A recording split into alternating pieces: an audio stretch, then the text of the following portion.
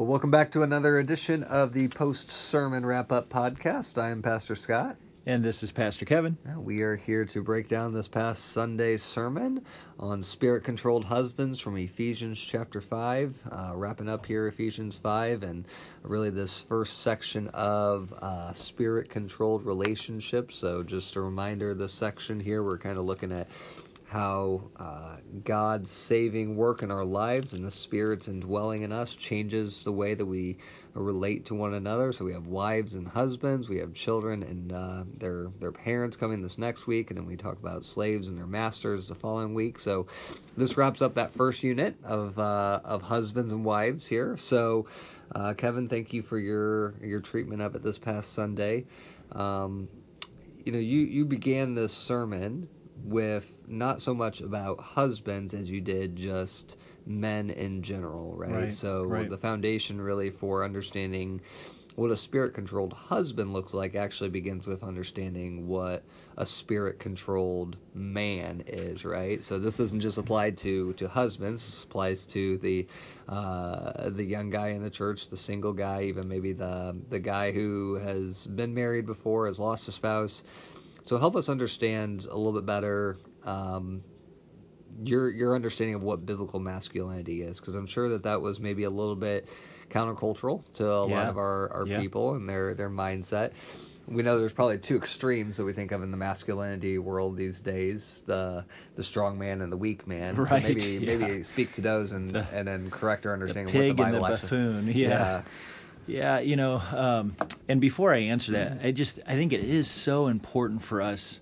I just want to take a minute, talk to our young single men, because don't ever think that marriage changes who you are. Mm-hmm. If you desire to be a godly husband someday, you need to be focused on being a godly man today. Mm-hmm. And, so often we all do this where we think, well, if I can just get married, then I'll be a loving man, or if I can just get married, then I'll overcome lust, or if I can just get that leadership position, well, then I'll be respectable in my character, or whatever it might be, and we kind of mortgage our present for the sake of some future, and we think that some future circumstance is going to change. No. The Scripture's calling us, be a man of integrity today, because a biblical man makes for a great biblical husband. Mm-hmm. Biblical manhood. We went to a surprising place, I think, to talk about biblical manhood, Proverbs 31. Mm-hmm. But biblical manhood is just a character of self-discipline that is focused on compassion and advocacy for others out of love. Mm-hmm. The way we defined it was biblical manhood is controlling myself in order to care for others out of love. Mm-hmm. A manly man is a man who controls his own passions for the sake of caring for others out of love. That's the manly man. That's Christ-likeness. I was saying, you said it right there. It's the picture of Christ you see in the Gospels, right? Yeah. This is exactly who Jesus was in his life and ministry, right? You got the, high and mighty God, and yet he is, as he says in Matthew chapter 11, he is also gentle and lowly. Gentle and lowly. He's a servant to all. Mm-hmm. He's strong as a lion, but he's gentle. He's gentle, and he's caring, and he's compassionate, and he's touching lepers, right? This is amazing manliness. And so I think we just got to get rid. The curse of sin takes men and wants to power up and make us controllers. And that's not at all the heart of Christ. Not the heart of manliness. Yeah.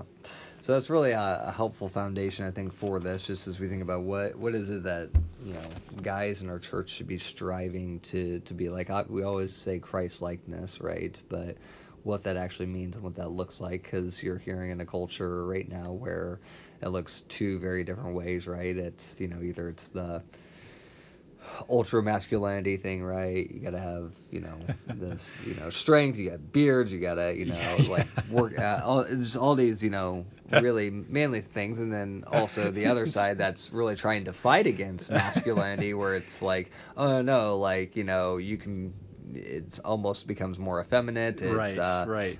extremely passive, and Yes. so.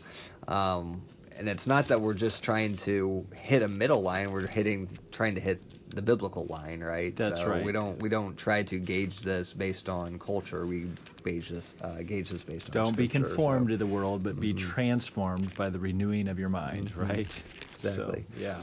So one of the things that you talked about in the sermon, very helpful. Obviously, the main command of husbands is to love their wives as Christ loved the church.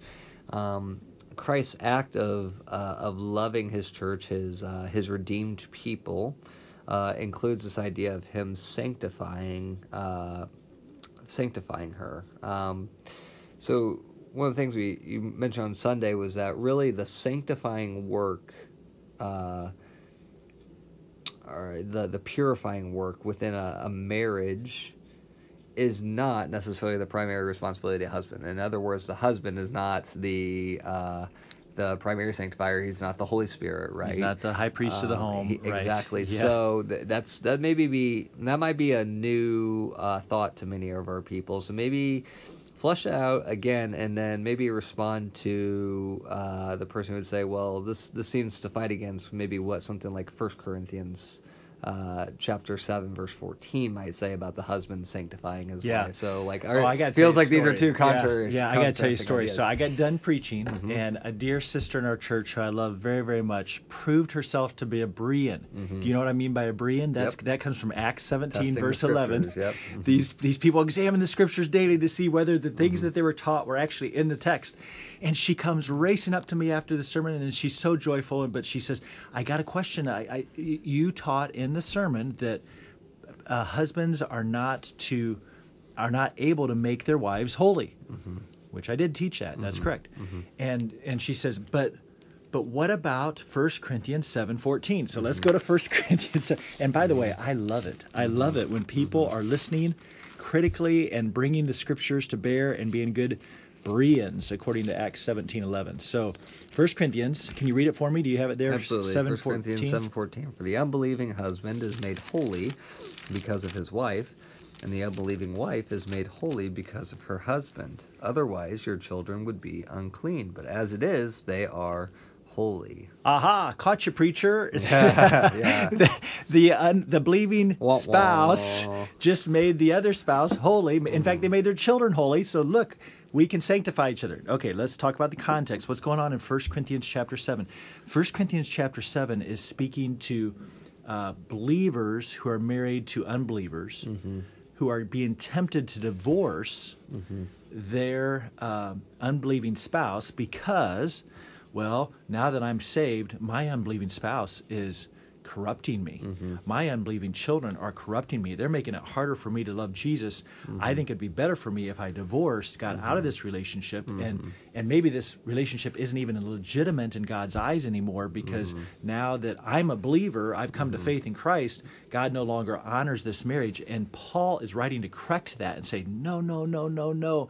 Christian, you stay in that marriage. Now, if your unbelieving spouse divorces you because of your faith in Christ, let him go.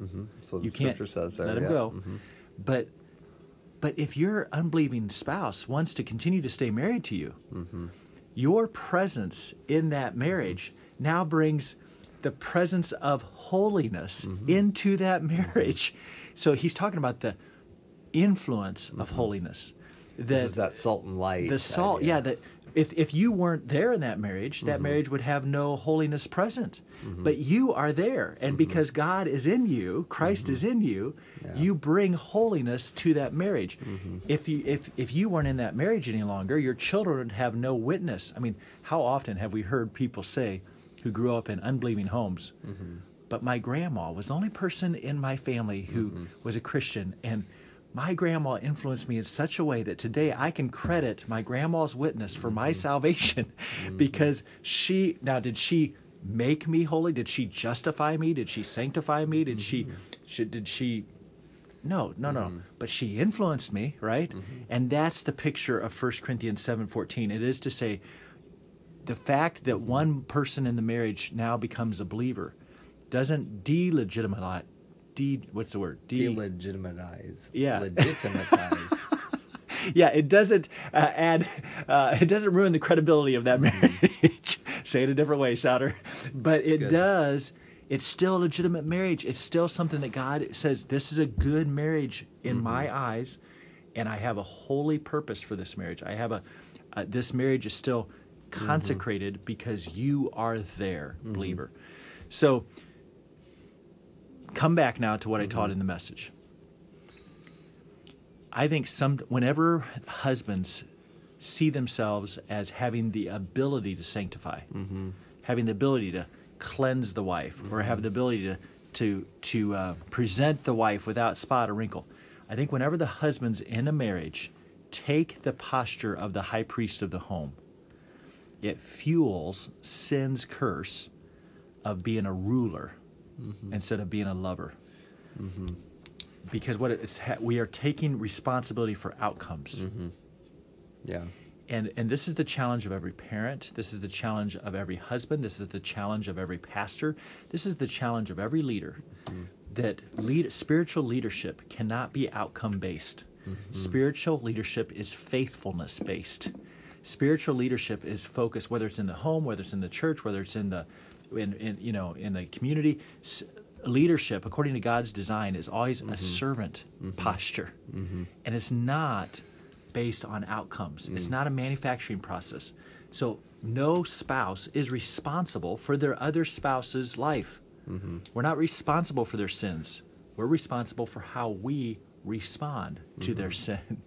I think to set people free from this. I got this wrong when I first got married, because I thought, oh man, God's now holding me accountable for this woman, and now if Jody messes up, it's on me. And so, man, I was controlling and fearful and very domineering and very rule-oriented, very wrong in my approach to that relationship. And I think I did that in some ways because of my own sin, my own fears, my own idolatry, but also because of this cultural thinking in the church that, well, somehow I now became her spiritual provision and provider.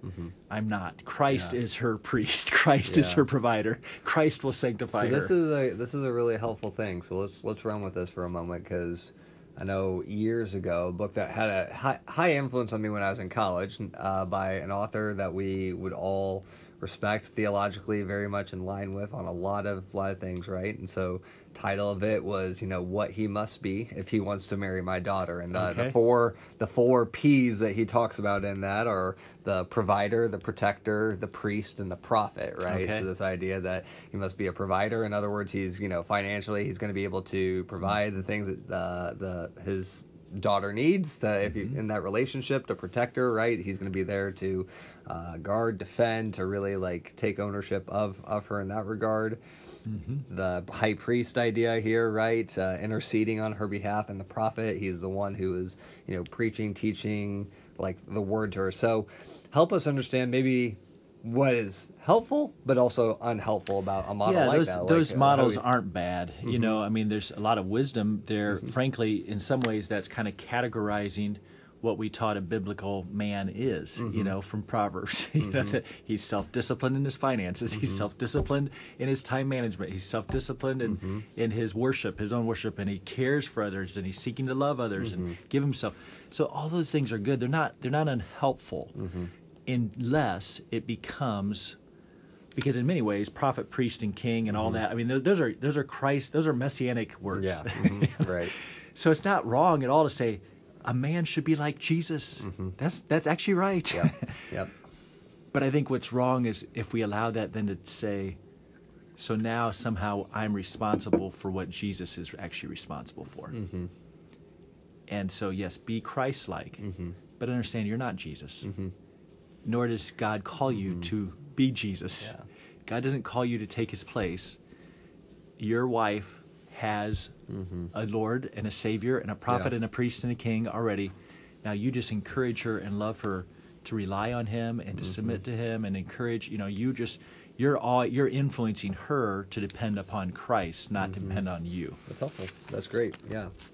So as we think about kind of the summary of everything here at the end of this sermon, And really this passage here, right, verses 32 and 33, this mystery is profound, and I'm saying that it refers to Christ and the church. However, let each one of you love his wife as himself, and let the wife see that she respects her husband. So this is kind of the big summary statement that Paul puts at the end here. He kind of comes back to the wives as well, kind of ties it up with a neat bow here. So help us understand kind of this God-honoring design of marriage that he's put together here, this reflection of Christ and his church. I know we had to... How much time do we have? I know, right? This is awesome. I know we rushed a little bit at the end of the sermon, so let's take 5 minutes. Okay. 5 minutes to talk about this. Okay, I want to talk about verse 32. Okay.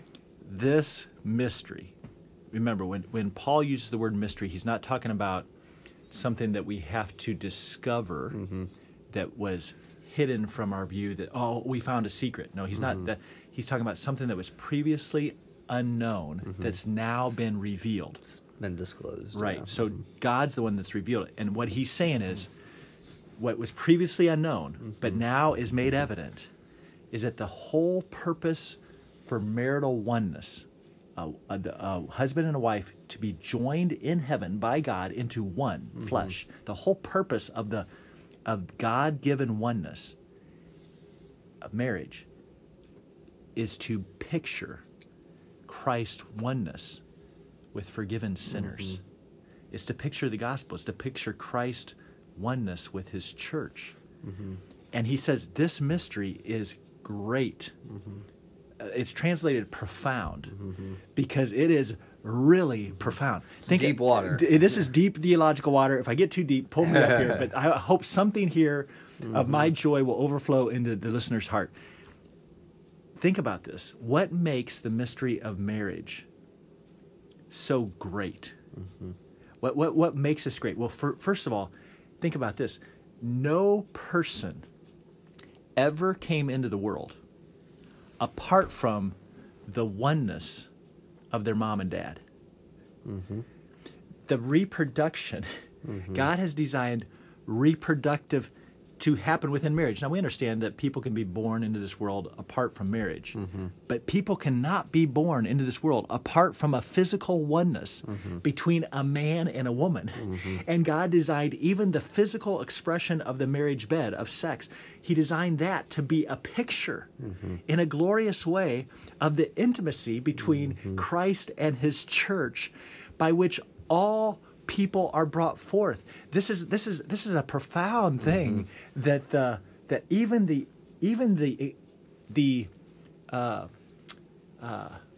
existence of every person is tied back to this mystery. What else is this? What else is this mysterious? Because a man and a woman are so different from each other, like all the way back to, Adam. His name, Ish meant in Hebrew meant dust. It's like it's Adam. Adam. He's dust. He's dirt. He's dirtbag. Yeah. And then when he names Eve, he names her Isha, which means softy. Softy. So you've got even this. Man, like she's like, oh man, you're hard, you're strong, and you're soft, you're different than me, and yet you're from me, and so you have a man and a woman. They're very different, and yet God says you're not complete unless you're there with your spouse. Your spouse actually completes you in a God-designed way. So that we could literally say Adam wasn't all there unless Eve was there, because she was made from him. She wasn't made from a bunch of other dust. Right. She was made of his rib.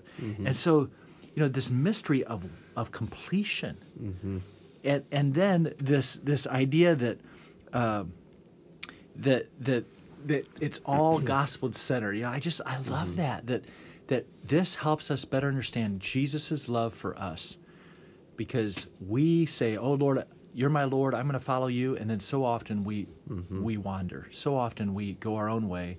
Our lips are different than our talk, or different than our walk, and God still loves us, and He still forgives us, and even while we are faithless, He remains faithful still.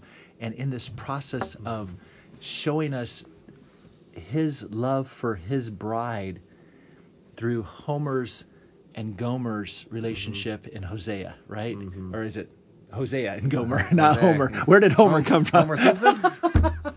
That's a slip.